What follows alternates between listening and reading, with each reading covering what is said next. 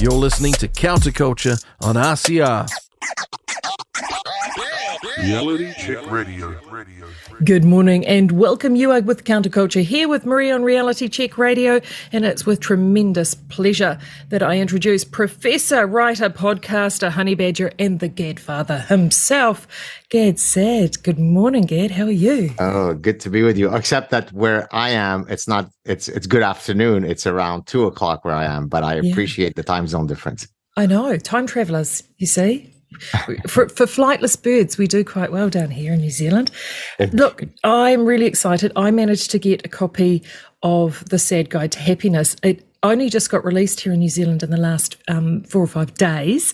It is available now from Amazon. I managed to get a copy actually via Audible. They released it early, so you could get it earlier on Audible in New Zealand. So the very first question I had is, can you please tell your publisher to let you voice your own book? As a little personal request from me. Well, you'd only be amongst the many thousands who've written to me irately, also for the last book, The Parasitic Mind. Luckily, the main negative criticism that I've received so far on either books has been, why am I not the one narrating it? And as I've told many people, I would love to do nothing but that. But ultimately, the decision is up to the audio publisher who buys the audio rights of the book. And for whatever reason, maybe it's cost, maybe it's logistics, they've always insisted that they want to do it in-house. But maybe, having now listened to all of the people's feedback, including yours, in the next book, I'll put it in the contract that it has to be me. Otherwise, no deal. Yeah, he's really good, but you have so many personal insights and anecdotes, and I think they would be made much more powerful if they were read for you. So you can tell them that I said that. I hear you. So happiness, of course, the book is called The Sad Truth About Happiness. The Sad Truth About Happiness. Right, The Sad Truth About Happiness. And Saad, S-A-A-D, because it's my last name. It's fantastic. And one of the things that I wanted to know, I've got several questions, I've got a page of questions, but one of the things that struck me is, has modern life made our ability to be happy more difficult? That's a good question, and I touch upon it using an evolutionary lens, because some of your listeners may not know that my scientific work is at the intersection of evolutionary psychology and the behavioral sciences. How do we understand human behavior via the evolutionary lens? So in evolutionary medicine, there is a concept called the mismatch hypothesis, which basically argues that something that may have been evolutionarily adaptive in our ancestral past may become maladaptive in the contemporary environment. So the classic example of that would be our gustatory preferences have evolved to solve a recurring endemic problem in our evolutionary history, which is caloric scarcity and caloric uncertainty. And therefore, your ancestors and mine, and you and I, probably prefer some instantiation of a fatty food more than raw celery. Now, that makes perfect adaptive sense in that ancestral environment where we were defined by scarcity and uncertainty.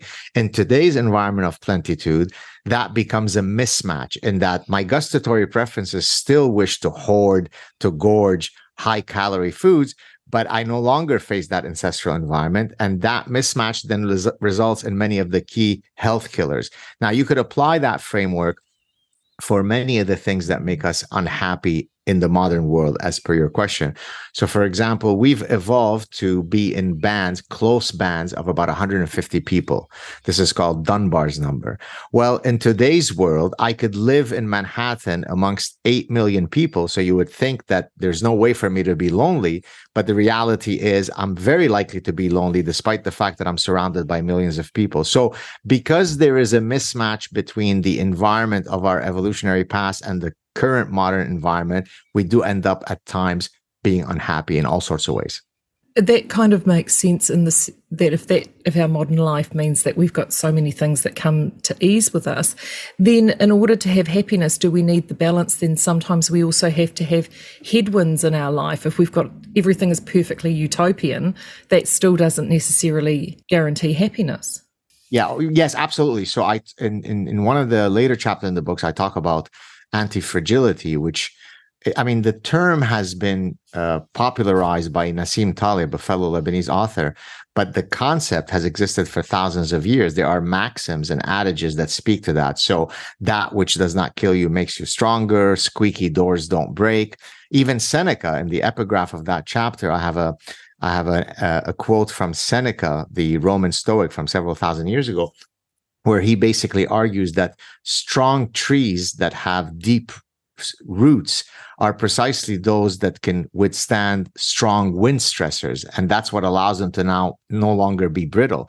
So now we could apply that exactly to the question that you asked, which is for me to optimally function, to have maximal flourishing, I need to be exposed to stressors, not stressors that kill me or destroy my will to live, but sufficiently challenging stressors that if I overcome them, it leads me to a path of optimal flourishing. So maybe paradoxically, but if you understand it in this framework, it makes perfect sense.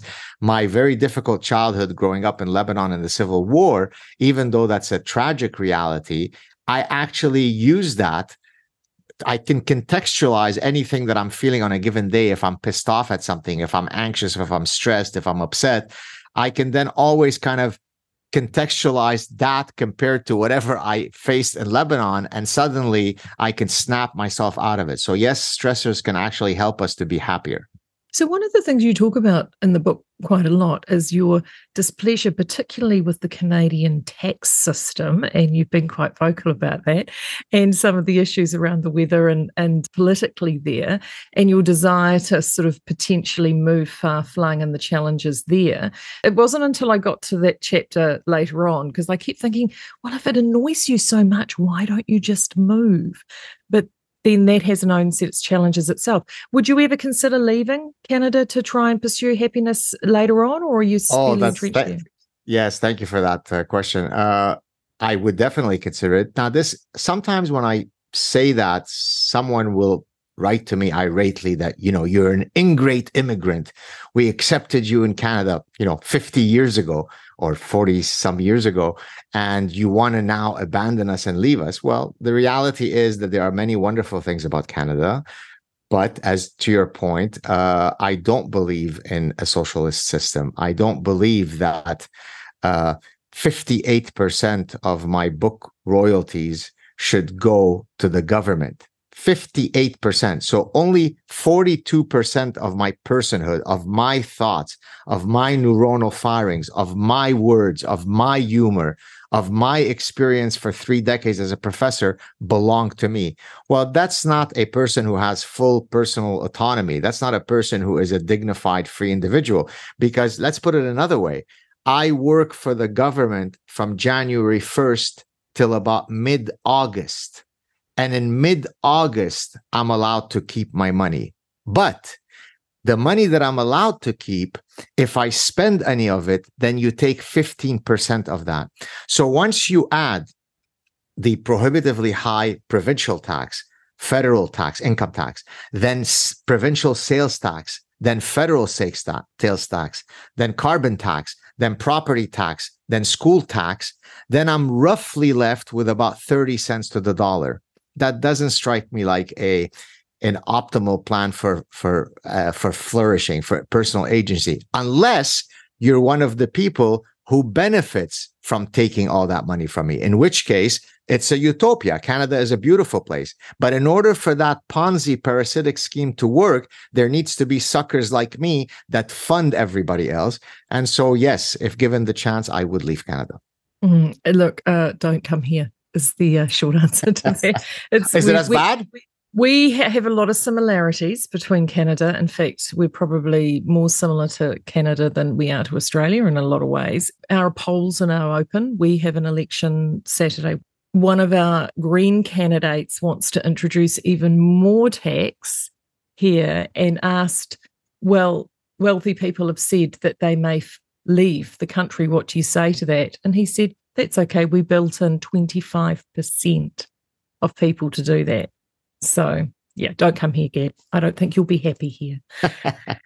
In terms of the similarities, one of the similarities that we have between the two countries is culture. And when I say culture, I don't mean our Indigenous cultures. I'm talking about the import that comes from North America primarily, and that's woke culture for all critical social justice, or the blue-head Taliban, as you like to call them. We're currently under a very woke government who look like they're going to be departing. They certainly have not made the population of the people very happy. How is it that those people who hold those views, it's one of the observations that I've just casually had, is whenever I've come up against somebody who's really steeped in that ideology, they're miserable. Is it the ideology? Is it their natures? What causes them to be so glum? So there are two parts that I need to expand on to answer that. So in my previous book, not The Sad Truth About Happiness, in the previous book called The Parasitic Mind, I explain how human beings have the capacity to not only be parasitized by actual physical brain parasites, but they can be parasitized by idea pathogens, ideological parasites that can cause us to behave in grossly irrational and maladaptive ways. Now, why is it that these idea pathogens can be so alluring to the blue-haired Taliban? Well, it's because all of those idea pathogens originally start off with a noble goal. But then in the pursuit of that noble goal, if you have to murder and rape truth in the service of that goal, so be it. So for example, equity feminism is a great idea, but basically says that men and women should be treated equally under the law. And I think most of your listeners would say, yeah, sign me up. I'm an equity feminist. Radical feminists then come along and say, well, in order for us to truly eradicate the sexist patriarchal status quo, we have to promulgate the message that men and women are indistinguishable in every possible way. And if there are any differences, those must be due to social construction. And therefore, that's why radical feminism, social constructivism are some of the key idea pathogens that I talk about in the book. So that explains the first part of your question, which is why is it that so many people fall prey to these parasitic ideas? Now, why is it that they are uniquely gloomy? I addressed that briefly in the Current Happiness book, where I argue or demonstrate that much of the research has shown that on average, conservatives tend to be happier than progressives. Now, I offer a speculative argument as to why that might be, but I think it's a very plausible one. Conservatives, by the nature of the word, think that there is something worthy of conserving. So when I wake up, if I'm a conservative, I feel existentially happy that, wait a minute, there are some foundational values in the West that are worthy of being protected, of being conserved, of being passed on to my children. If I'm a progressive, I have this sense of existential doom because the current world that I live in is evil. It's racist, it's Islamophobic, it's transphobic, it's sexist, it's eco-terrorism.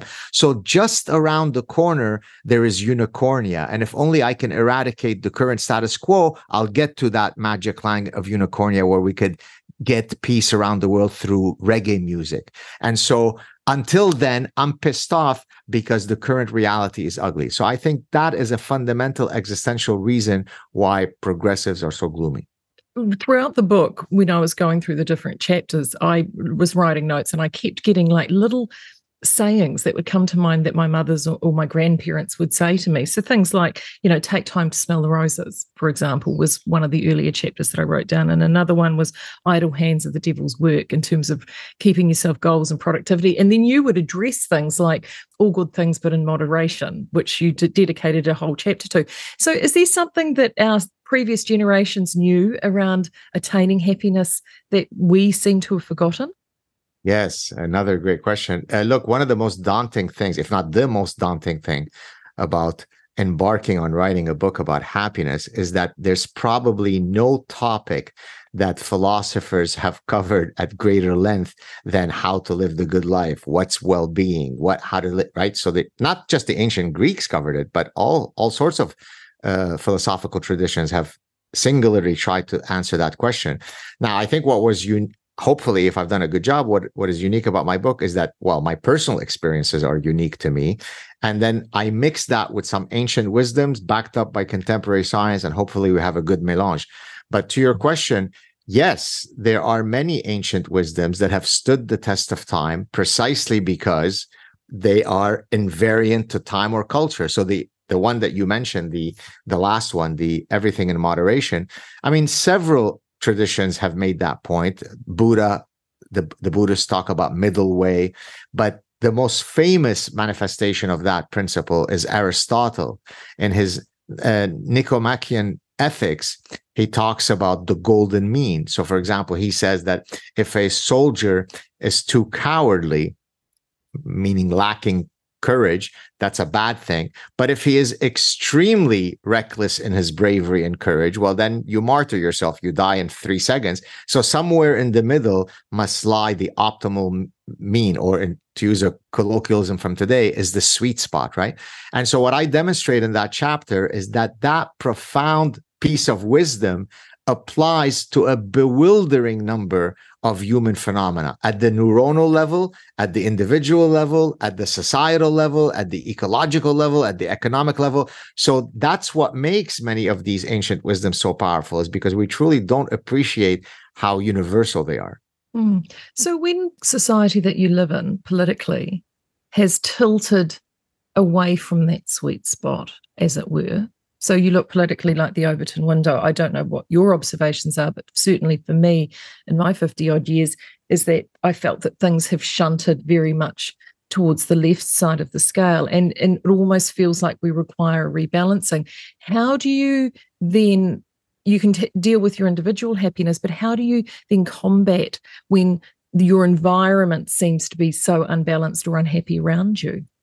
So, I mean, I can answer it for me or more generally for people. So for me, so I'm often asked, why is it that you lend your voice in all these battles? I mean, you already lead a very, active and stressful life as a, professor. I have a lab, research, teaching, graduate students, grants. That's enough for 10 people. Why do I then do all the other stuff? Well, and my answer is, and it can then be applied to other people at various levels of modulation. I have a very exacting and punishing code of personal conduct, such as at the end of the night, when I put my head on the pillow to sleep, the only way that I can forestall insomnia is if I know that I was fully authentic in everything that I did. I was truthful. I didn't shy away from speaking my mind because of a careerist concern, because according to my calculus, that would be fraudulent. That would be a sham. That means I'm doing something that is inauthentic. And therefore, because that's, for better or worse, that is a dispositional part of my personality, I can't walk away from all the craziness. That's why I do it in a very natural way. I can't be anything but what I am, right?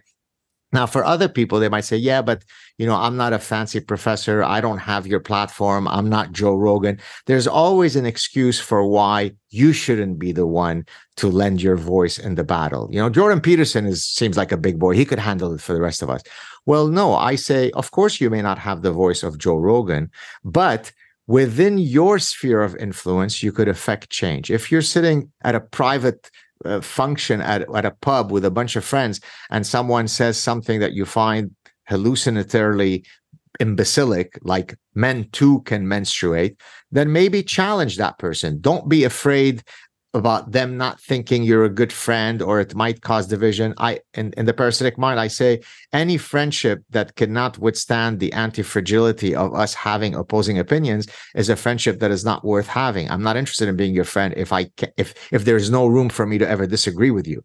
And so for me, that's why in the previous book, I talk about activating your inner honey badger. As you kindly, when you introduced me, you said honey badger. The reason why I use the honey badger imagery is because the honey badger has been actually rated as the most ferocious animal in the animal kingdom. It's the size of a small dog, yet it is so intense that lions are afraid to approach it just because of its fierceness. Well, be as ideologically fierce as that. I'm not suggesting that you be physically violent, but if there's a set of principles that you truly believe in, don't cower away, don't be a wimp, don't suck your thumb in a fetal position, be a honey badger. We call them courageous conversations on the show. And I'm often talking about with people with feedback, they'll say, oh, but Maria, I couldn't do this and I couldn't do that. And I said, yeah, but you can have a courageous conversation in the line at the supermarket. Exactly right. There you go. Yeah. And I just want to cycle back to the parasitic mind. Sure. I have read out a passage, and I refer to it often here on this show, about the ostrich parasitic syndrome, because that seems to be quite endemic in this country, especially at the moment. Just explain to the listeners what that is and how you can actually hopefully pull some heads out of sands or, out of asses, as I like to say. Yes. So let's suppose I were to show you that since 9/11 alone, there have been over 35,000 terror attacks in nearly 70 countries. Those 70 countries vary in every possible way that two countries could vary on: ethnically, racially, politically, socioeconomically, temperature-wise, anything you want, they vary. There is one key unifying theme as to what is the identity or motive of the person who has committed that. It's a religious ideology that we're not going to mention because it would be phobic to do so. Now, here comes the super smart, the highfalutin, the intellectuals with the progressive lisp, explaining to us that Ahmad Hussein Muhammad, when he quoted his religious text to justify why he committed the particular attack, that's actually not the reason why it happened. It was due to lack of art exposure. Because which of us has not decided to join ISIS and throw gays off rooftops if we weren't exposed to enough Picassos? That's a straight causal link. Bill Nye, the super smart science guy, explained to us that the Bataclan attack in Paris and the civil war in Syria was actually very clearly caused by climate change. It was lack of solar panels that caused that. That's what ostrich parasitic syndrome is. There is no amount of evidence that could ever convince my lying eyes of what the truth is, because it is simply too difficult for me to accept that. And therefore, I bury, metaphorically speaking, my head in the sand and I go, la, la, la, I don't want to hear it. By the way, in the parasitic mind, I list all of the quote reasons that have been offered for those 35,000 attacks, 35,000 plus.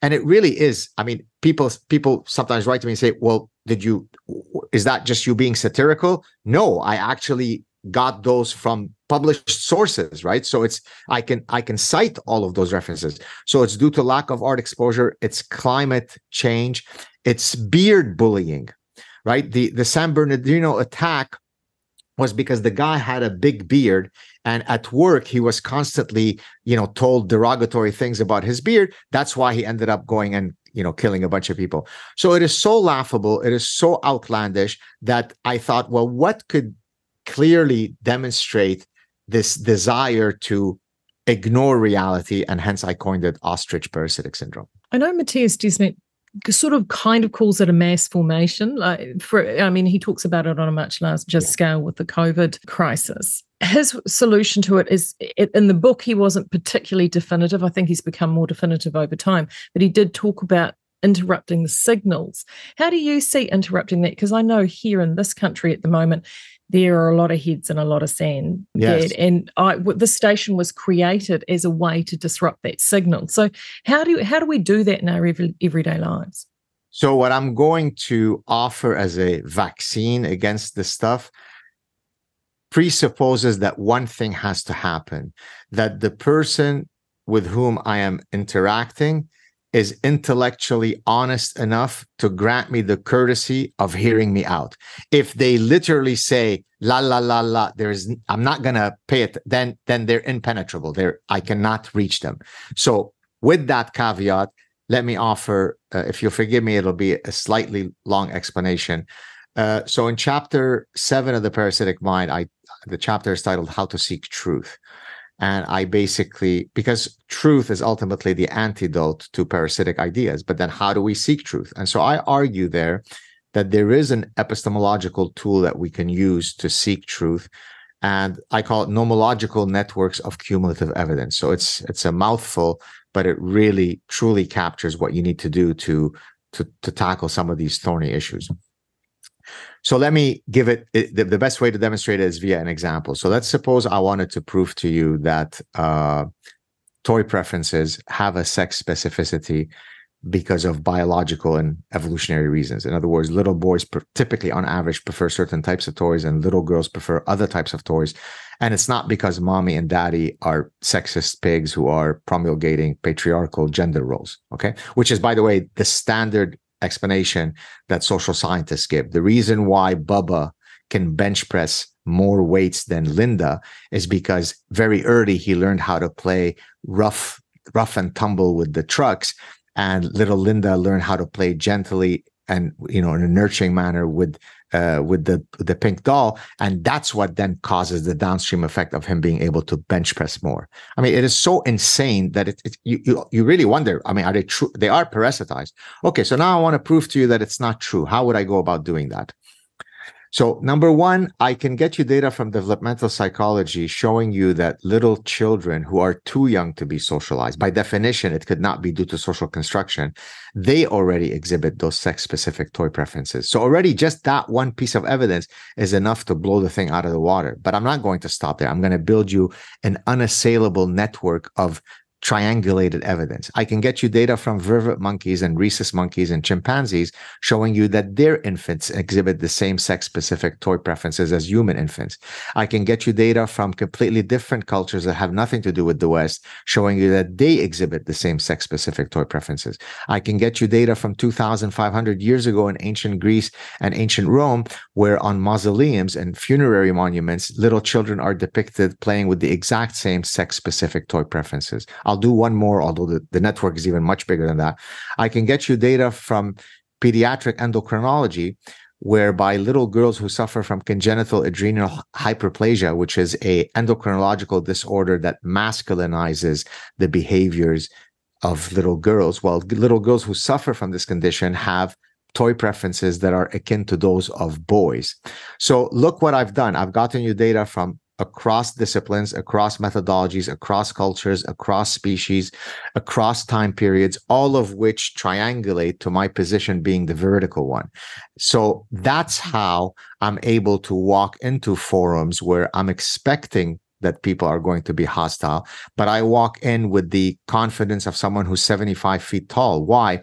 Because I have built the requisite nomological network to be able to debate you on that. Now, interestingly, that also allows me to be epistemologically humble in that I know what I know and I know what I don't know. If right now you were to ask me a question such as, well, Canada was one of the first countries to legalize marijuana, what have been the downstream effects of that? I would answer very honestly, well, unfortunately, I don't know enough about this topic. I haven't built the requisite network to offer you something definitive. But when I know, and good luck to you if you want to debate me. So I think the difficulty in what I'm proposing as a mind vaccine is that, as you can see, it requires a lot of cognitive effort on my part to build the network. And you, as my interlocutor, has to have the intellectual decency to allow me to show you the network. If you don't do that, then my mind vaccine won't work. And that's the problem, is that for most people, they just scream at each other. They talk past each other. Whereas I'm offering a way by which I can sit down without any hysteria, lay out the evidence, and then I could flip you to my way of thinking. So how does humor play into that? Because you were able to spread that truth using humor. What's the importance of humor in getting that truth out there, that truth vaccine out? Yeah, so humor is an incredibly, I say that humor is akin to the surgeon's scalpel cutting through warm butter. It has a way of, in a very adroit manner, cutting through bullshit. That's why dictators, the first people that they want to eradicate are the satirists. They don't look for the guys who have the biggest muscles, because those guys we can take care easily. That's not hard, because the dictator has bigger muscles than the guys who have big muscles. He holds all the power in terms of dishing out violence. But the sharp tongue, the poisonous, stingy pen of the satirist, that's really dangerous, because that's what can bring down my ideology as a dictator. So humor is if done properly. So and under humor, I'm putting also satire, sarcasm, mockery.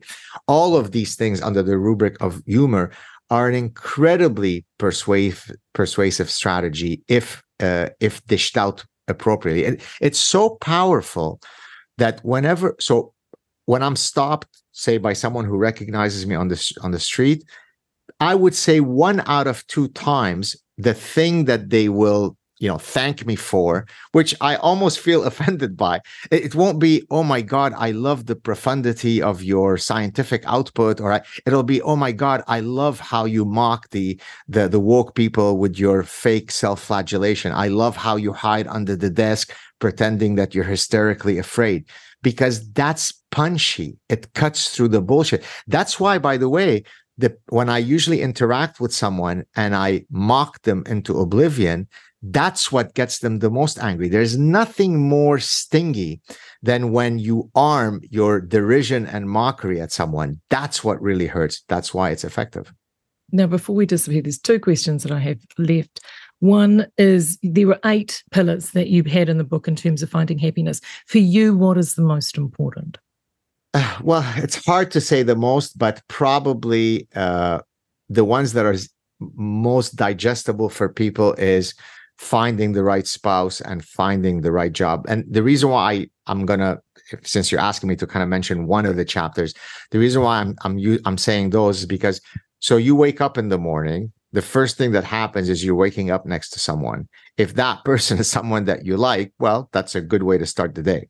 Now I go out of bed and I go to a profession that, if it brings me existential bliss, now I'm really happy as I'm away from that bed. Then I return to that bed, to that person that I really like. Well, if I can make those decisions properly, then I've somewhat cracked the secret to happiness. Now, what are some ways by which I can try to ensure that I'm making the right choice, whether it be for a spouse or for a job? So I argue that, let's do mate choice first. There are 2 opposing maxims in evolutionary psychology when it comes to mate choice. There's the opposites attract maxim, and then there's the birds of a feather flock together maxim. And it turns out that for long-term success of a marriage, it's overwhelmingly the case that birds of a feather flock together. Now, the question is, flocking on which feathers? What are you trying to assort? Here, you're talking about having shared belief systems, shared foundational values. It becomes a lot more difficult for a union to be successful if some of these foundational values we completely disagree on. Doesn't mean that we can't overcome it, but statistically speaking, it becomes that much harder. When it comes to the optimal way to be happy in your job, I argue that there are 2 metrics that are really important. Number 1, all other things equal, any job that grants you the possibility to instantiate your creative impulse is one that's going to give you purpose and meaning. So you could be a chef, you could be a stand-up comic, you could be an architect, you could be a podcaster or an author and professor. Each of these people are doing very, very different jobs, but they're all immersed within their domains in the act of creation, of creativity. That gives me purpose and meaning. The other thing I would say is a job that grants you temporal freedom. So think of the factory worker who has the lack of dignity to even decide when he or she can take a bathroom break. It's mandated. At 10:15, you get a 5-minute bathroom break. At 12, you get a 30-minute break to eat, right? Versus my reality, which is I probably work harder than most people. I work very long days, very long hours in a day, but I'm vagabonding. Now I go off to the cafe for 4 hours to work on the idea for my next book. Then I have a meeting with a graduate student to discuss some really nice ideas. Then I have a chat with a lovely radio host in New Zealand. And then I'm off, right? So I'm, in French, you say flaneur, you're vagabonding. And the fact that I've got this ability to kind of float around, even though I'm always working hard, gives me a great sense of personal agency. So to the extent that you can hit those marks, you're well on your way to being happy. Excellent. And the other thing that you mentioned in the book, of course, was dogs. And I was quite pleased to hear you mention the English Mastiff in your book, because I happen to own an English Mastiff and a Bulldog. I was a little perturbed, though, because I'd like to think I do not look like either of my dogs. But I looked at a checklist. So as I was going through the book, I was checking things off. So stable decision with my spouse and partner, check, happy with my work, check. And then the dogs came and I thought, trifecta for happiness, Marie, you've won. I almost can't think, forgive me for interrupting you, I almost can't think of a more direct way to have an infusion of happiness in your life than to interact with the dog. They're built to make you happy. They certainly are. Now, the book, of course, is The Sad Truth to Happiness. It is available here in this country via Amazon, and hopefully it will also be available with some key booksellers. It is looking like Paper Plus and Wickles also will be carrying that. It is out now. I purchased it on Audible, so you can also listen to it as well. I'm a hand knitter GAD, so that's why I like the Audible books, so I can knit. So mindfulness for the knitting and mindfulness for the mind is at the same time. Anything else that you can leave us to inspire us before we go here in New Zealand? Well, keep fighting the woke government that you have. We deserve to live free, dignified lives. We don't need governmental intrusion into the minutiae of our lives. I should mention, by the way, that I spent 2 weeks in New Zealand. My first sabbatical ever in 2001. I spent 5 weeks in Australia, 2 weeks in New Zealand. And notwithstanding your warning that I would be equally unhappy in New Zealand, you do have a beautiful country, and I look forward to one day returning to it. Oh, we would love to host you. That would certainly be an absolute joy. This has been GAD Saad here on Counterculture. Now, I don't want anybody to disappear. Coming up in a moment, I'm going to let you know how you could win a copy of The Sad Truth to Happiness here exclusively on Counterculture with Reality Check Radio. Thanks, GAD. Thank you so much. Cheers. You're listening to Counterculture on RCR. Reality Check Radio.